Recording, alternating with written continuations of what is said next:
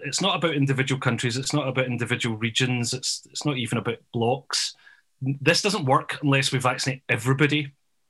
The late survey shows that something like 68% of Filipino adults have doubts about whether they should take the COVID-19 vaccine or not. And that's just really worrying. So we can think of it as soft power, somewhat related to having a space program, to have this idea that Beijing is one of the world capitals that's at the forefront of various technologies.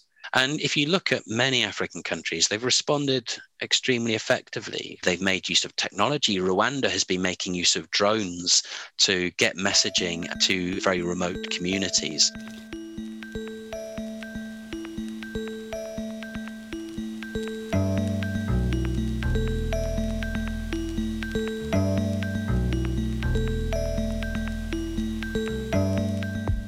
Hello, my name is Rachel Jolly and welcome to this episode of a series of podcasts I've hosted for Pod Academy on the global politics of the pandemic. In this episode, I talk to academics in the UK, USA and the Philippines about how national agendas are affecting decision-making, how the virus has to be tackled internationally, and how history can sometimes get in the way. We also talk about misinformation around the disease and why, if we don't think globally, then in the end, the virus wins. Geopolitics is increasingly a major factor in the discussions around COVID, whether about access to PPE or access to the vaccine. Delivery of stocks or stopping vaccine supply arriving over a border often gets tied up with the politics and economics between countries. As some nations trumpet how well they've done, they rank themselves against others. There's something of a global competition to see which national leader can take the most glory. In the midst of this, there are countries trying to win friends and influence people by delivering stocks of vaccine to those that don't have any. Economic alliances are being built or improved, while others are being undermined. With us on the podcast are Mark Toshner, a lecturer at the University of Cambridge and a pulmonary vascular physician who spends a lot of time on Twitter answering the public's queries about vaccines when he's not looking at the impact of long COVID. We also hear from John Neary, who's based in Manila in the Philippines and teaches media and politics and is the chair of the Journalism Centre at the Ateneo de Manila University. Also joining the conversation are Jeffrey Wasserstrom, a professor in the history of China at the University of California at Irvine, and Michael Jennings. Michael is a reader in international development in the Department of Development Studies at SOAS, University of London, and researches global health and development. I start by talking to Mark Toshner. Mark, are you worried about geopolitics getting in the way of people's acceptance of vaccines? The short answer to that is yes. I usually deal on social media with individual concerns about vaccines, and so I spent a lot of my time just addressing people and what their concerns are. And I think they're complex and they vary from region to region, they vary from place to place. But the one thing that I think hasn't really been addressed very well in looking at how we improve uptake is the fact that we've got a whole world to vaccinate here. So it's not about individual countries, it's not about individual regions, it's not even about blocks. This doesn't work unless we vaccinate everybody. And what you can clearly see is, forget about hesitant people, forget about individual reasons for not doing it. There are now really big structural problems with politics, as usual, getting in the way of what needs to be a kind of international approach to vaccinating everybody. So what are these obstacles?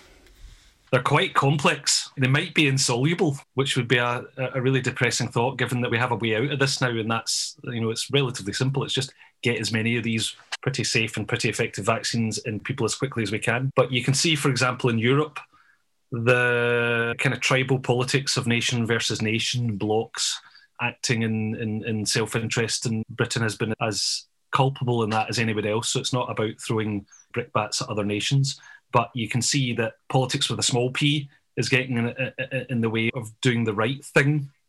So, Michael Jennings, why are countries not thinking more internationally about what is an international disease? In some ways, I think we seem to have actually retreated from more global responses. If you look back to the SARS epidemic, for example, in the early 2000s, I think actually the world was responding much more collaboratively and cooperatively, particularly those countries that were most effective. And I think that was a high point of global health. And I think perhaps what we've seen since then, and especially during COVID, is a retreat from globalized global health to a much more nationalized version. People have retreated behind their borders. They've competed with each other. So, at the moment, we're focusing on competition over vaccines. But if you take us back to a year ago and think about the competition for PPE and the competition for other things. Right now, I'm enormously pessimistic because local politicians have their own audience to play to. And it's a difficult sell to come to your populace and say, effectively, for the moment, it would be we're going to divert vaccines somewhere else because we think they're needed somewhere else. And in the UK, we may be able to demonstrate a bit of largesse right now because we have 50% of our adults vaccinated. But even then, we've still not given any of our vaccines. So I think the first thing is we really desperately need a supranational organisation that everybody puts their time, faith and weight behind. And I just cannot see that being anything other than the WHO. We've actually been very good on vaccines, I think, throughout. They have a very clear, very whole world vision on it. But obviously there's a lot of factional politics, and the WHO haven't always been perfect in this pandemic. I think there aren't very many organisations that have. But I think it's just really difficult to imagine approaching this as a whole world with the current national structures that we have. We really need an organisation above everybody and that is beyond kind of political reproach. The first thing we need to do is we need to have a clear idea of where vaccines are needed in the world. And actually, in the last 3 or 4 months, vaccines were needed in the UK. If you were going on a need basis, the UK and the US were probably right up at the top there. But as we go forward, that's not going to be the case. And yet we're going to see a disproportionate amount of vaccines sequestered in places like the States and the UK and not finding their way to places that might need them. We also need to think about how the infrastructure works around the world, both for manufacturing vaccines, which at the moment is incredibly spotty, and then equitably distributing them with good distribution networks. So I don't think any work has really gone into this yet. Each country is kind of left to fend for itself with whatever vaccines it can get its hands on, and money talks at the moment. The Western power nations are the ones that have sequestered all the vaccine stocks, but we're still talking about individual nations right now. We're all still focused on our little patch of the world, and that's not how we need to be approaching this. So if we were really serious about this, we would all be focusing on Brazil, because Brazil is an absolute and utter disaster. It's a car crash happening in slow motion, and we're going to see new variants come out of there because of the absolutely terrifying prevalence levels, and yet Brazil does not have adequate stocks of vaccine, and we might get past the point where its infrastructure is able to deliver it. So I think there are huge global challenges. I'm not sure we have either the organisation or the leaders to cope with this right now, but the best we can do is kind of shine a light on it and try to keep people's attention on it. There's a real problem here as well, that the inevitable conclusion of this is going to be we're going to make pariah states of some of the poorest places in the world, where effectively we're going to end up with countries where we have not helped them to vaccinate themselves. The disease becomes endemic, and then we all close borders off to them because we don't want them to export it to us, which will only increase the cycle of poverty and worsen the social inequality margins between countries. In politics, the greatest distractor is having somebody else to blame, particularly somebody other, and that other might be foreign, or it might be, there's lots of different stripes in which that can be patterned. But it's a really powerful lever to pull, and it's a really easy one to pull, and it does work. John Neary, are you worried at all about the way that geopolitics is getting wrapped up into the acceptance of vaccines in the Philippines?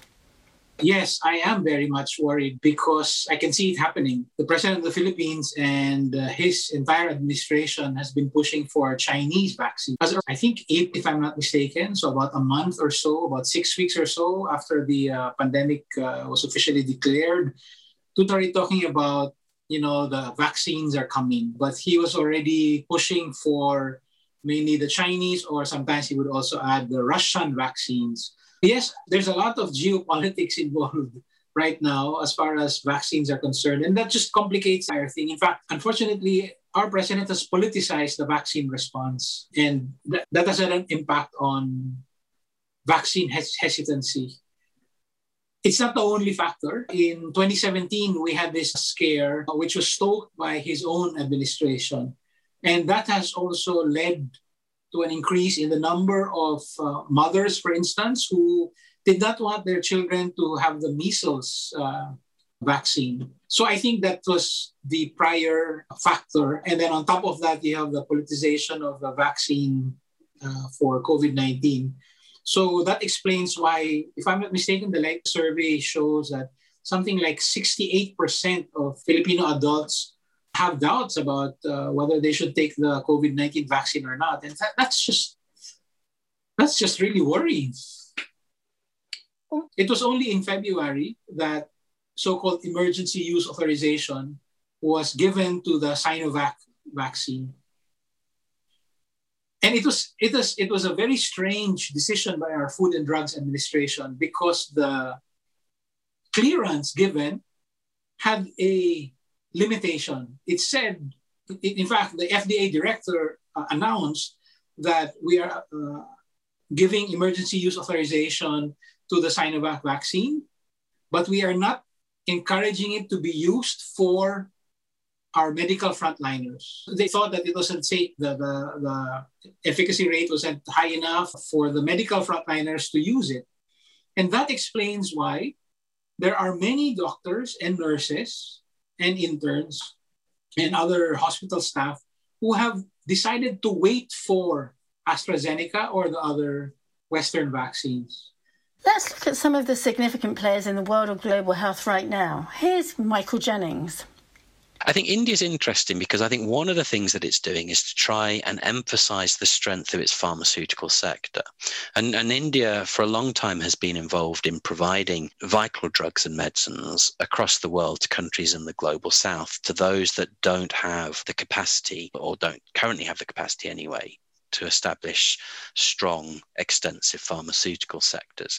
So, for example, it's been long involved in producing generic versions of key treatment for HIV, the antiretroviral therapy drugs, and shipping those to countries in the global south. And so it's become a very important player. So I think part of what India is trying to do is perhaps to emphasize the strength of its pharmaceutical sector and to position itself not just as a strong pharmaceutical power within the terms of the global south, but a strong pharmaceutical power within global terms, full stop. And I think the vaccines, again, might be quite successful in that. If you look at China, China has been seeking to become a global power through its engagement, through investment, through international aid, and through other forms, including health, for the past 2 decades.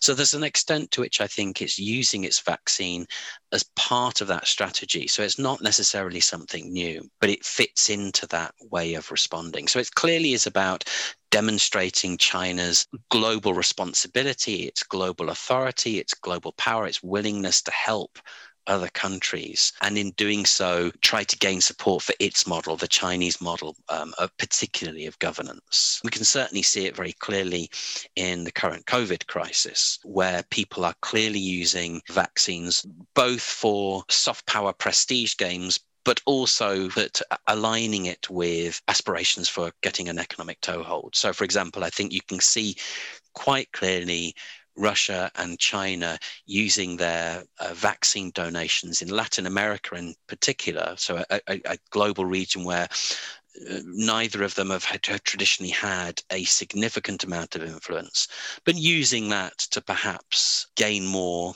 of a foothold in those areas. Jeffrey Wasserstrom puts China's actions into a historic context and considers if today is any different.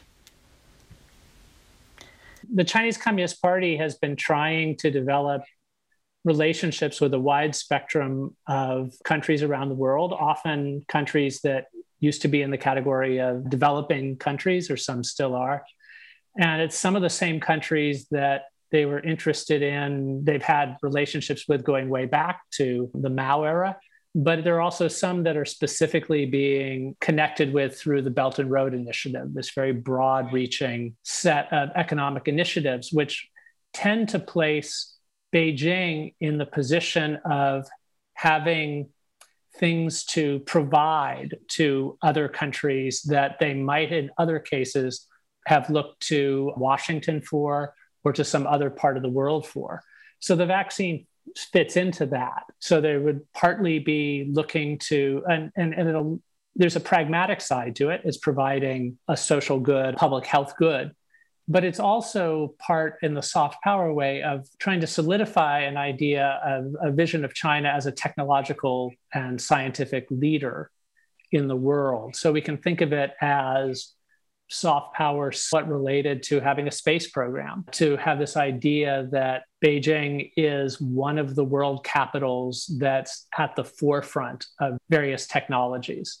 And so in that sense, the vaccine is partly a kind of, it's the technology, it's of having been developed quickly, as well as the pragmatic effects of it that are part of the soft power equation.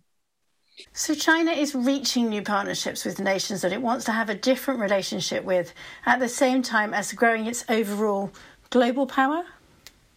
Yeah, that would be true. And this is going on in multiple fronts, and you can think about it as their efforts with infrastructure, there are other things. And while clearly there is just a public good side to it, there's also a hope, I think, on the case of the Chinese Communist Party, that would lead to the countries that are getting the vaccine to be more likely to line up with the Chinese Communist Party at the UN when they were to be less ready to sign on to things to censure policy. So there's a pragmatic geopolitical side to it for Beijing as well. I think it's been quite interesting, for example, to see what China's been doing in Brazil and thinking about are some of the contracts that seem to have emerged after pledges of the vaccine were made. Were they linked? What other worries might we have about that sort of relationship and the influence of it?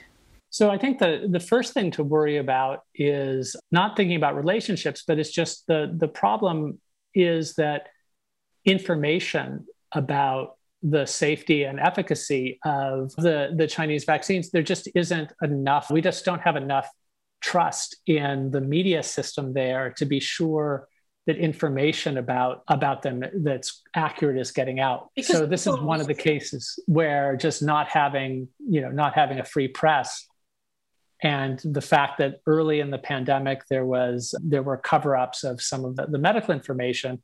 It's not that there's reasons to think that there are things wrong with the vaccine. It's simply that we just don't have the kind of information. So that's something to worry about. You'd like to have more of a kind of impartial form of vetting and testing of things and have results that you can trust and believe in. Is this because we know that doctors who have called out the government have had prison sentences? So is there going to be a skepticism about whether Chinese doctors are being leaned on now to just toe the government line?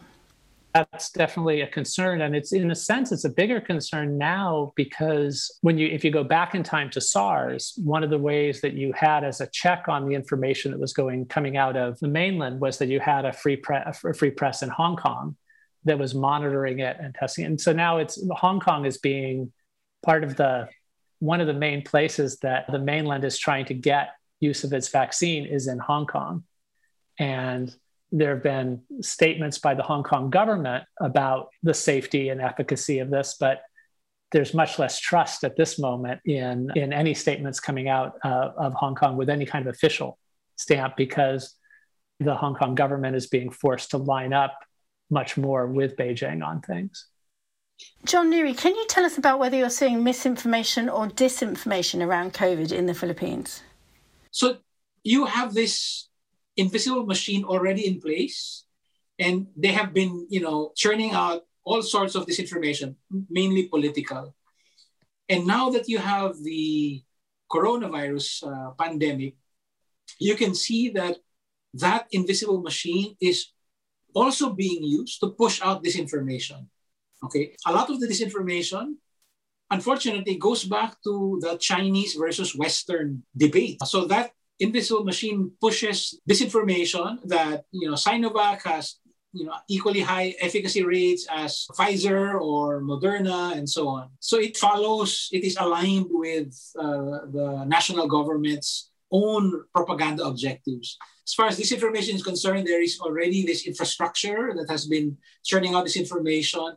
And I've seen that invisible machine push pro-Chinese content regarding Chinese vaccines. But there's another layer where I think it's just, civic-spirited people with a little more time on their hands than usual, spreading the latest news about so-called cure. Is there any evidence that China, as it grows its economic relationship with countries, also looks at other kinds of relationships which can be more worrying than, just trade? So I don't think the Chinese Communist Party is unusual in this. I mean, when the United States develops relationships with other countries based on economic aid, I think there's a presumption that this is going to go along with a tendency to side with the US in other issues. And certainly this was something that the Soviet Union did. It's something that happens kind of routinely. But I think it is something to worry about right now when you have particularly the case of the human rights abuses in Xinjiang, this very, very worrisome set of appalling policies, that there's a groundswell in some parts of the world toward more censuring of the Chinese Communist Party on this. But there are some countries that aren't taking part in that censoring, in part because of having developed a degree of economic dependency. So we have a kind of push and pull going on with blocs and countries. It's not as clear cut as it was during the Cold War, though the Cold War was always more complicated than just two big blocs. There were always non-aligned countries and there were other countries trying to maneuver. But now we have a very variegated geopolitical landscape, and the Chinese government is trying very hard to tip things in its favor on these kinds of things, and to some extent has been fairly successful. We've seen a set of countries that you might have expected to be more concerned about the fate of a largely Muslim ethnic group inside of China that have been loath to speak out because of strategic or economic forms of dependency. Several people have highlighted that the Chinese success in creating a vaccine early on and also driving down the numbers of people with COVID in China is being used by the Chinese government to say, look at us, we've done really well. Look at the rest of the world, they're really not. Yeah, I think there are things that you can conveniently leave out of the story or you emphasize in the story. There's no question that there are countries that have handled the pandemic much more effectively than other countries. And I think the problem is if you take a more simplistic view, it would be, well, maybe authoritarian structures aren't so bad because you have a lot of information about your population and you can respond quickly, and look at China as an example of that. But the response has been very strong, very effective in Taiwan, which has a vibrant civil society and democracy. And it definitely has quite a good degree of currency within China itself. And clearly there's awareness. What can be very effective with media structures is if countries get a little bit of information from outside and a lot of information from inside. So there's a lot of stories about the positive side of the COVID story within China, and a limiting of the discussion of the initial cover-up and issues like that. The idea behind global health was to move towards an idea of global cooperation, the idea that health, your disease doesn't know boundaries, viruses, don't respect borders, and the need for collaborative action.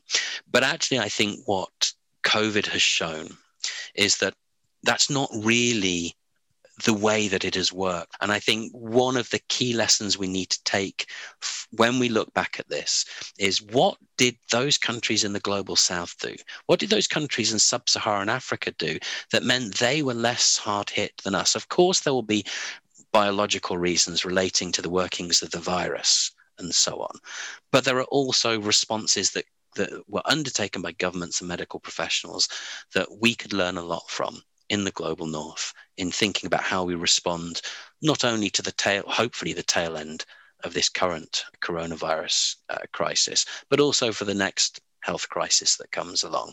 And if you look at many African countries, they've responded extremely effectively. So countries like Senegal had a track and trace system that was up and running long before we had our version in the UK. There's been extensive use of apps. Again, something that people don't often think of in relation to sub-Saharan Africa because we're so embedded in this narrative of poverty.